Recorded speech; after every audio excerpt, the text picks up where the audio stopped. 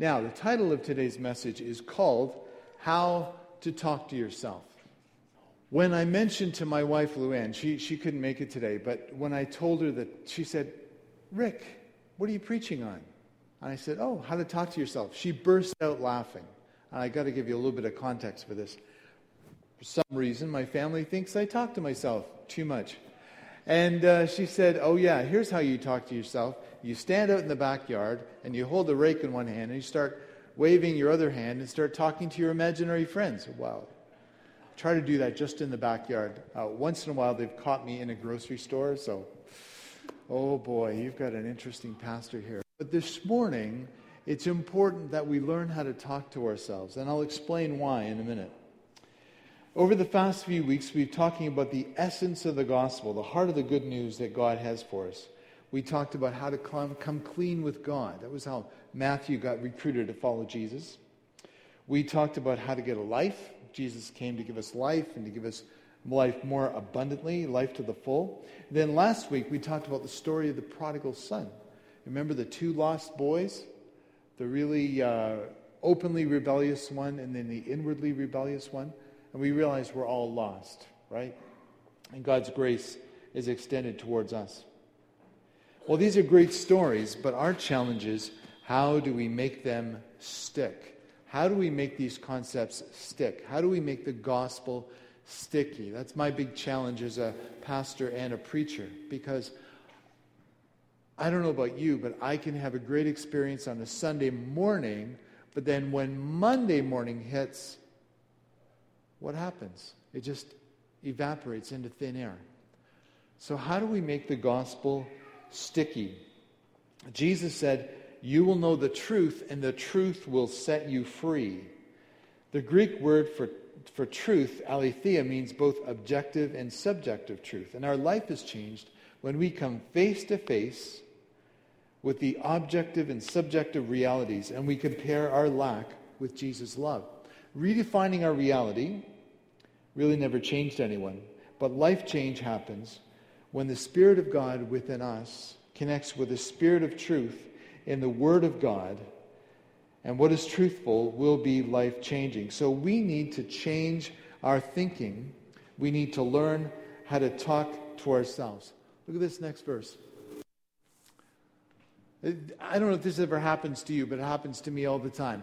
The moment you wake up each morning, all your wishes and hopes for the day rush at you like wild animals. And the first job of the day consists in shoving them all back and listening to that other voice, taking that other point of view, letting that other larger, stronger, quieter life come flowing in.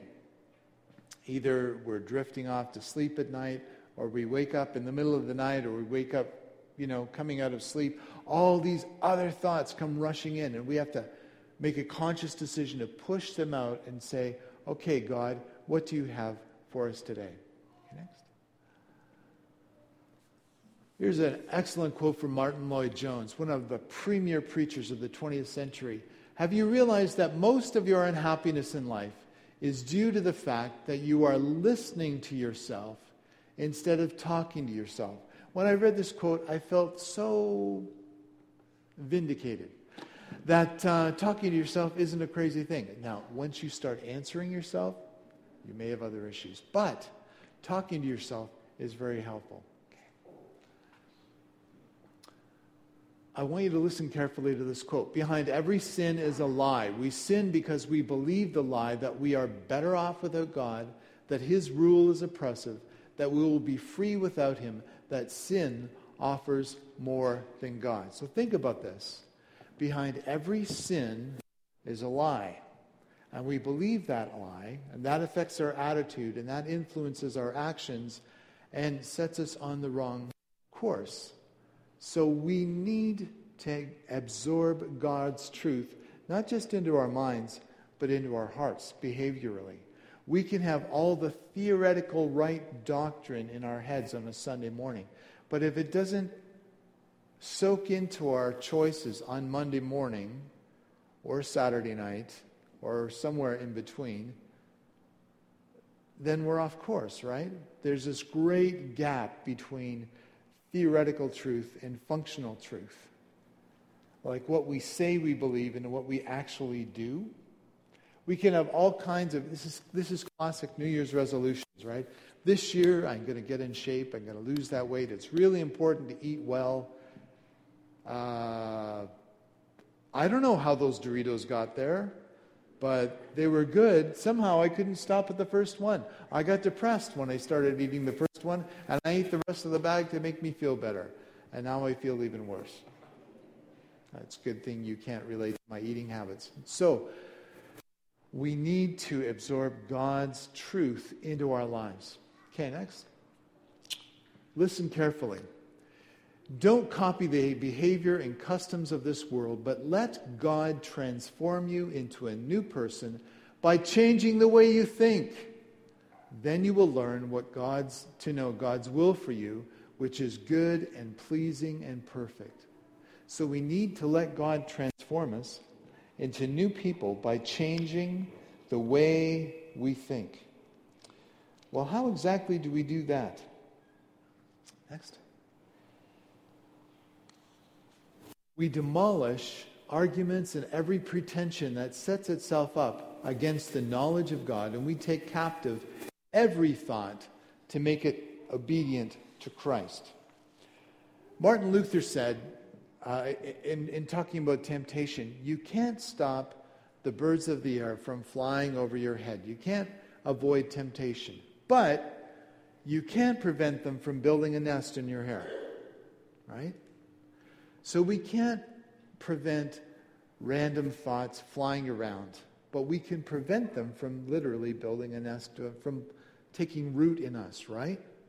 And we need to reject those thoughts and come back to God's truth. That's how we make the gospel sticky in our lives. Remember, friends, that God is in the transformation business. Praise God. God is in the transformation business. I'm not. I can't change myself. I can't change my spouse or my kids. Tried, didn't work. Got the t-shirt. You can't. I tried to change churches. That doesn't work. I can't change anybody. I can't even transform myself. But God can transform me. And God can transform us. As we change, and the first step, I think, in making the gospel sticky is preaching the gospel to ourselves, reminding ourselves of God's truth. Next. We need to learn how to speak the Creator's truth to ourselves so He can transform us into who He made us to be. You understand? We need to learn how to speak the Creator's truth to ourselves so He can transform us into who He made us to be. That's what David was doing in this psalm that we read this morning, Psalm 62. He was in a really bad state. Some commentators I read said that David wrote this psalm when he was in the middle of a rebellion led by his son. He was in danger of losing everything, losing his relationship with his son Absalom, losing his kingdom. Things were not going well. And a lot of friends who had been previously loyal to David was siding with the rebel side. So his world was falling apart. This wasn't just some nice piece of poetry.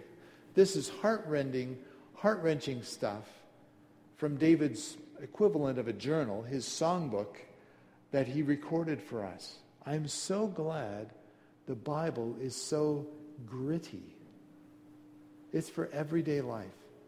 It's not for nice, neat, warm, cozy, religious experiences on a Sunday morning. But it's for the Monday morning blues. It's for Saturday night temptations. It's for Wednesday, which is kind of the boring middle of the weekday. How am I going to make it to the weekend? It's so relevant. And if the Bible isn't relevant, then it's not being taught well or explained well. And if it's not working for you today, come and talk to me. We'll change the presentation somehow. But this is so gritty and so real. We need to learn how to speak the Creator's truth to ourselves so He can transform us into who He made us to be. Well, let's go on and look at some of these points that David is making in this psalm that we can absorb into our lives. Okay. Now, this is from a different psalm, Psalm 23.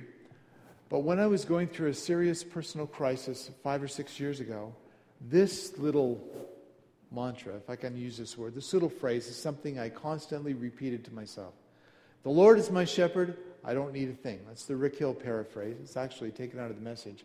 The Lord is my shepherd, I don't need a thing. Or, next, you can translate it this way. God is all I need. Try it. Say it with me. Seriously? Are you serious? Now, this isn't a test. Well, yeah, it is a test. And actually, you'll be tested on this tomorrow. And the day after, and the day after, and the day after. Don't blame it on me, okay? You signed up to follow Jesus. Not my fault. Let's say it again. God is all I need. Okay. Now, sometimes to let things sink in, we need to say it just a little bit slower. Because in the middle of the night, when you're wrestling with some major decision or anxiety, this is what you're going to need to remember, okay? God is all I need. Okay? Now, we could end the sermon there, and you know, you could put it on your fridge and go home, but, you know, I've got a lot of cool points, and I did a lot of work on this, so you got to stay till the end, okay? But the essence is, God is all I need. And again, we need to learn how to speak the Creator's truth to ourselves so He can transform us into who He made us to be. All right. God is great. We do not have to be in control of all of our circumstances. The psalmist says in Psalm 62, if you're following along, power, O God, belongs to you. God is great. How fast is the speed of light? Anybody know? 186,000 miles per second. Okay? How long does it take for light to get to the moon? About 2 seconds. 1 steamboat, 2 steamboat, boom, lights to the moon. Okay? Now, traveling at the speed of light would take over 4 years for us to get to the closest star to planet Earth. Okay, 4 years. 2 seconds to go to the moon, 4 years to go to the closest star. Then about 100,000 light years to get to the next galaxy. 100,000 light years, okay? That's a lot of seconds, that's a lot of minutes, that's a lot of days, it's a lot of years. 100,000 light years. Traveling so quickly, you could get to the moon in 2 seconds. Traveling at that same velocity, 100,000 years to get to the next galaxy. Okay. There are approximately, they're guessing, I don't know how they count these, 100 million galaxies out there. That's a lot of galaxies. 100,000 light years to get to the closest one. Then there's 100 million. It's like, what?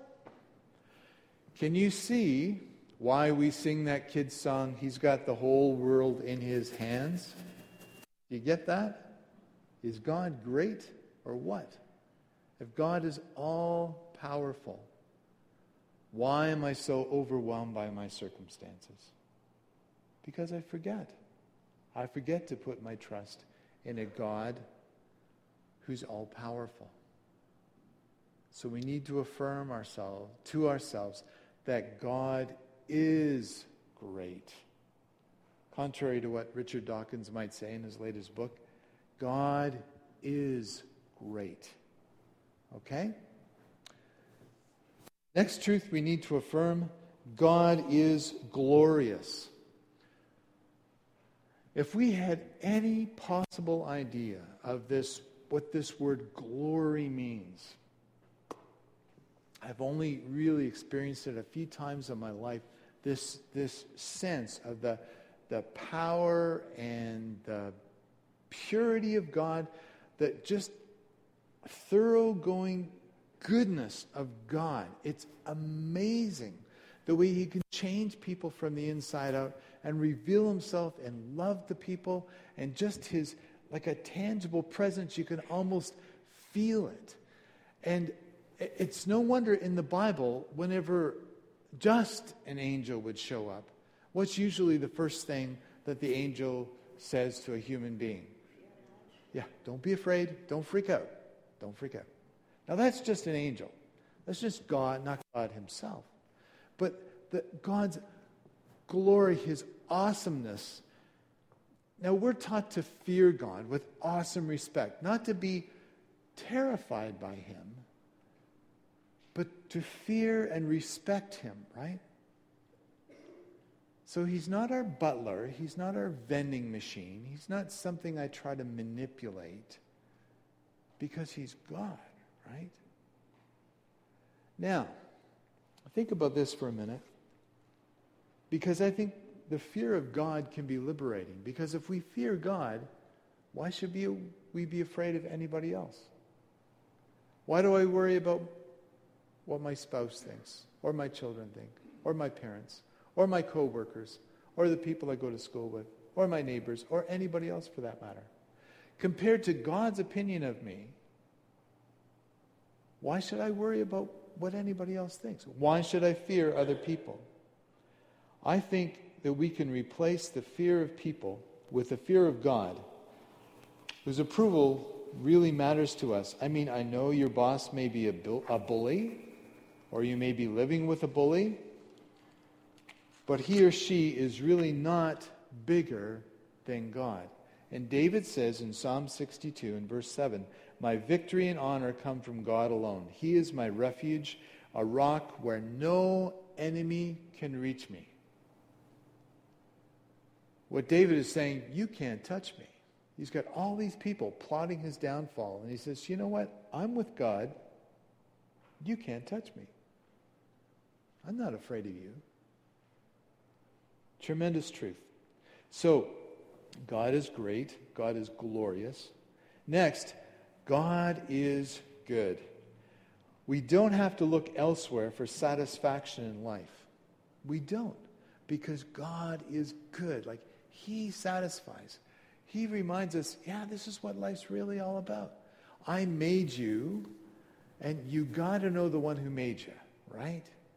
There's this longing, the longing in us that we sometimes misidentify as other things. It's really a longing for God.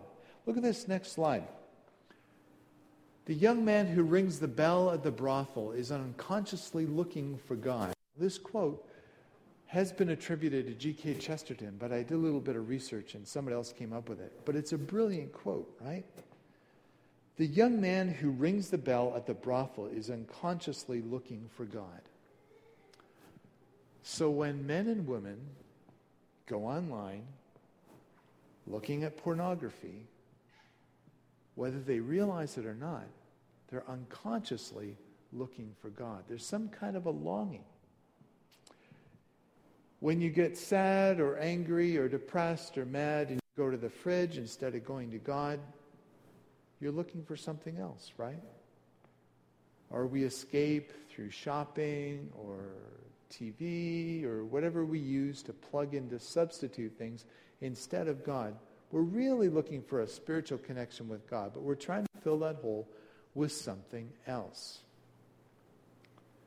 Blaise Pascal said, in every person's heart there is a God-shaped vacuum, a hole that only God can truly satisfy. Our problem is, of course, we try to fill it with all other kinds of other stuff, right? And that gets us into serious trouble. Jesus promises us a living water that won't leave us thirsty again. And he says in Psalm 62, verse 5, "Let all that I am wait quietly before God, because my hope is in him."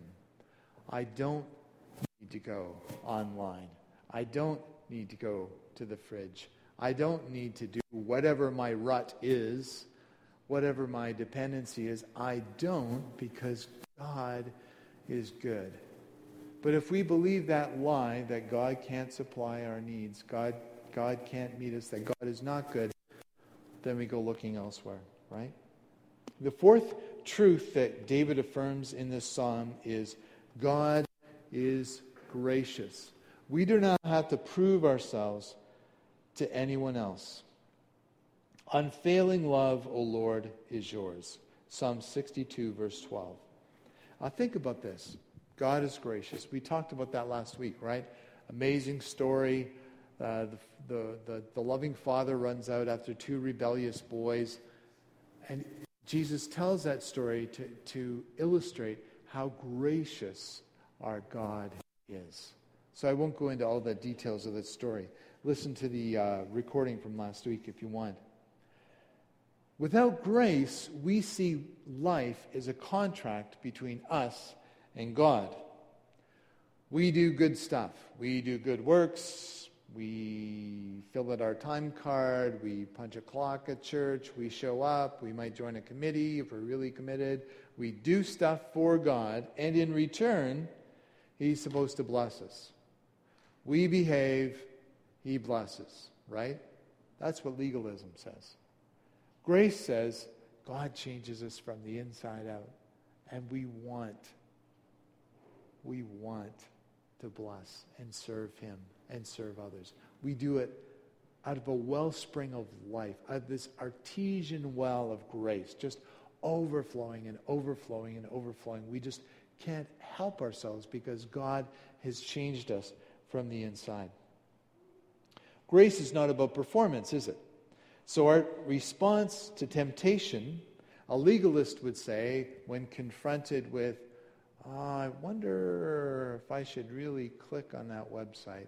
Legalism says, I must not do this. And grace says, I don't have to do this because God's bigger than that.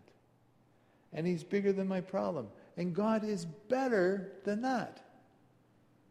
You understand? Legalism says, you must not.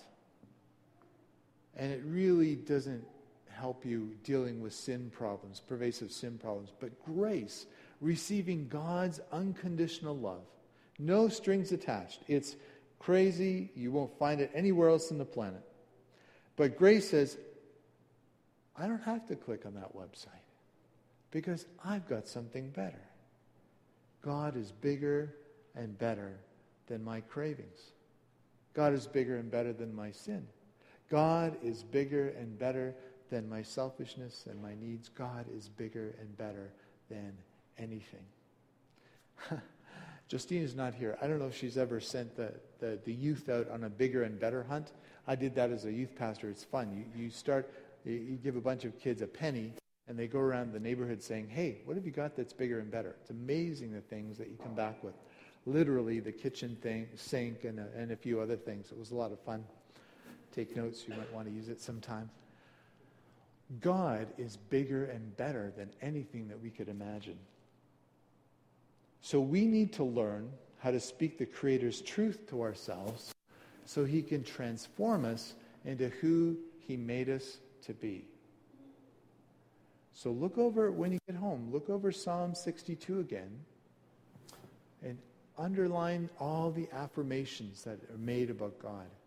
Put them up in your fridge, put them up, I don't know, wherever you see them, and remind yourself of these truths about God. Because as we talk to ourselves, as we learn how to talk to ourselves and speak the Creator's truth to ourselves, He will begin to transform us into who He made us to be. How freeing. How freeing. I don't have to do that. I don't want to do that because God is bigger and better. Let's repeat these few affirmations. Next slide. Before we go, let's stand up because you got to get this into you need to get this into our brain cells, okay? And if you want to jot these down before you go, we'll leave this up on the screen for a little bit. First of all, with me, God is great. God is glorious. God is good. God is gracious. One more time. God is great. God is glorious. God is good. God is gracious. Thank you. Thought you were saying grace. Sit down for a minute, please. Now jot these down, okay? I'm not going to tell you to do it. I'm going to encourage you to do it. Jot these down, take these home, and think about them. And now I'm going to ask Jesus to cement them into our consciousness so he can allow these to percolate and begin to change our thinking. Because we need to be transformed by the renewing of our minds, okay? We need to allow the power of God. This is the word of the Lord. Amen? Let's try that again. This is the word of the Lord. Amen? Okay, amen. And it's not because Rick says it, because it's in the Bible, okay? It's the word of the Lord. So the power of the word of God connects with the power of the Holy Spirit in us. And it begins that transformation. It helps us make good choices in life, godly choices that are life-giving, life-affirming, and just life.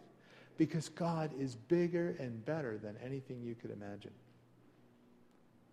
Now, to all those skeptics out there who are saying, well, I can't wait till Rick goes. I wonder who's going to win the Grey Cup or that other good NFL game. To all the skeptics out there, I dare you. I dare you to try this. I double dog dare you to try it. Try God and see if he is not bigger and better than anything you could imagine. You won't be disappointed. Want to talk about some details and how to implement it? Then give me a call or let's have a coffee or something like that. But try it. Let's pray. Heavenly Father, we want to be and we need to be transformed by the renewing of our minds. We recognize that there's so much junk out there for us to be distracted by in our society. We know that the enemy of our souls is always trying to lure us off track. Father, we are sick and tired of being sick and tired. We are hungry for you. So I pray in the name of Jesus that you would begin to transform us by the renewing of our minds and help us to remind ourselves that you are great, that you alone are good and gracious. Oh, Father, we just praise you and bless you for this. I pray that your Spirit would go with us today. In Jesus' name, amen. Bless you.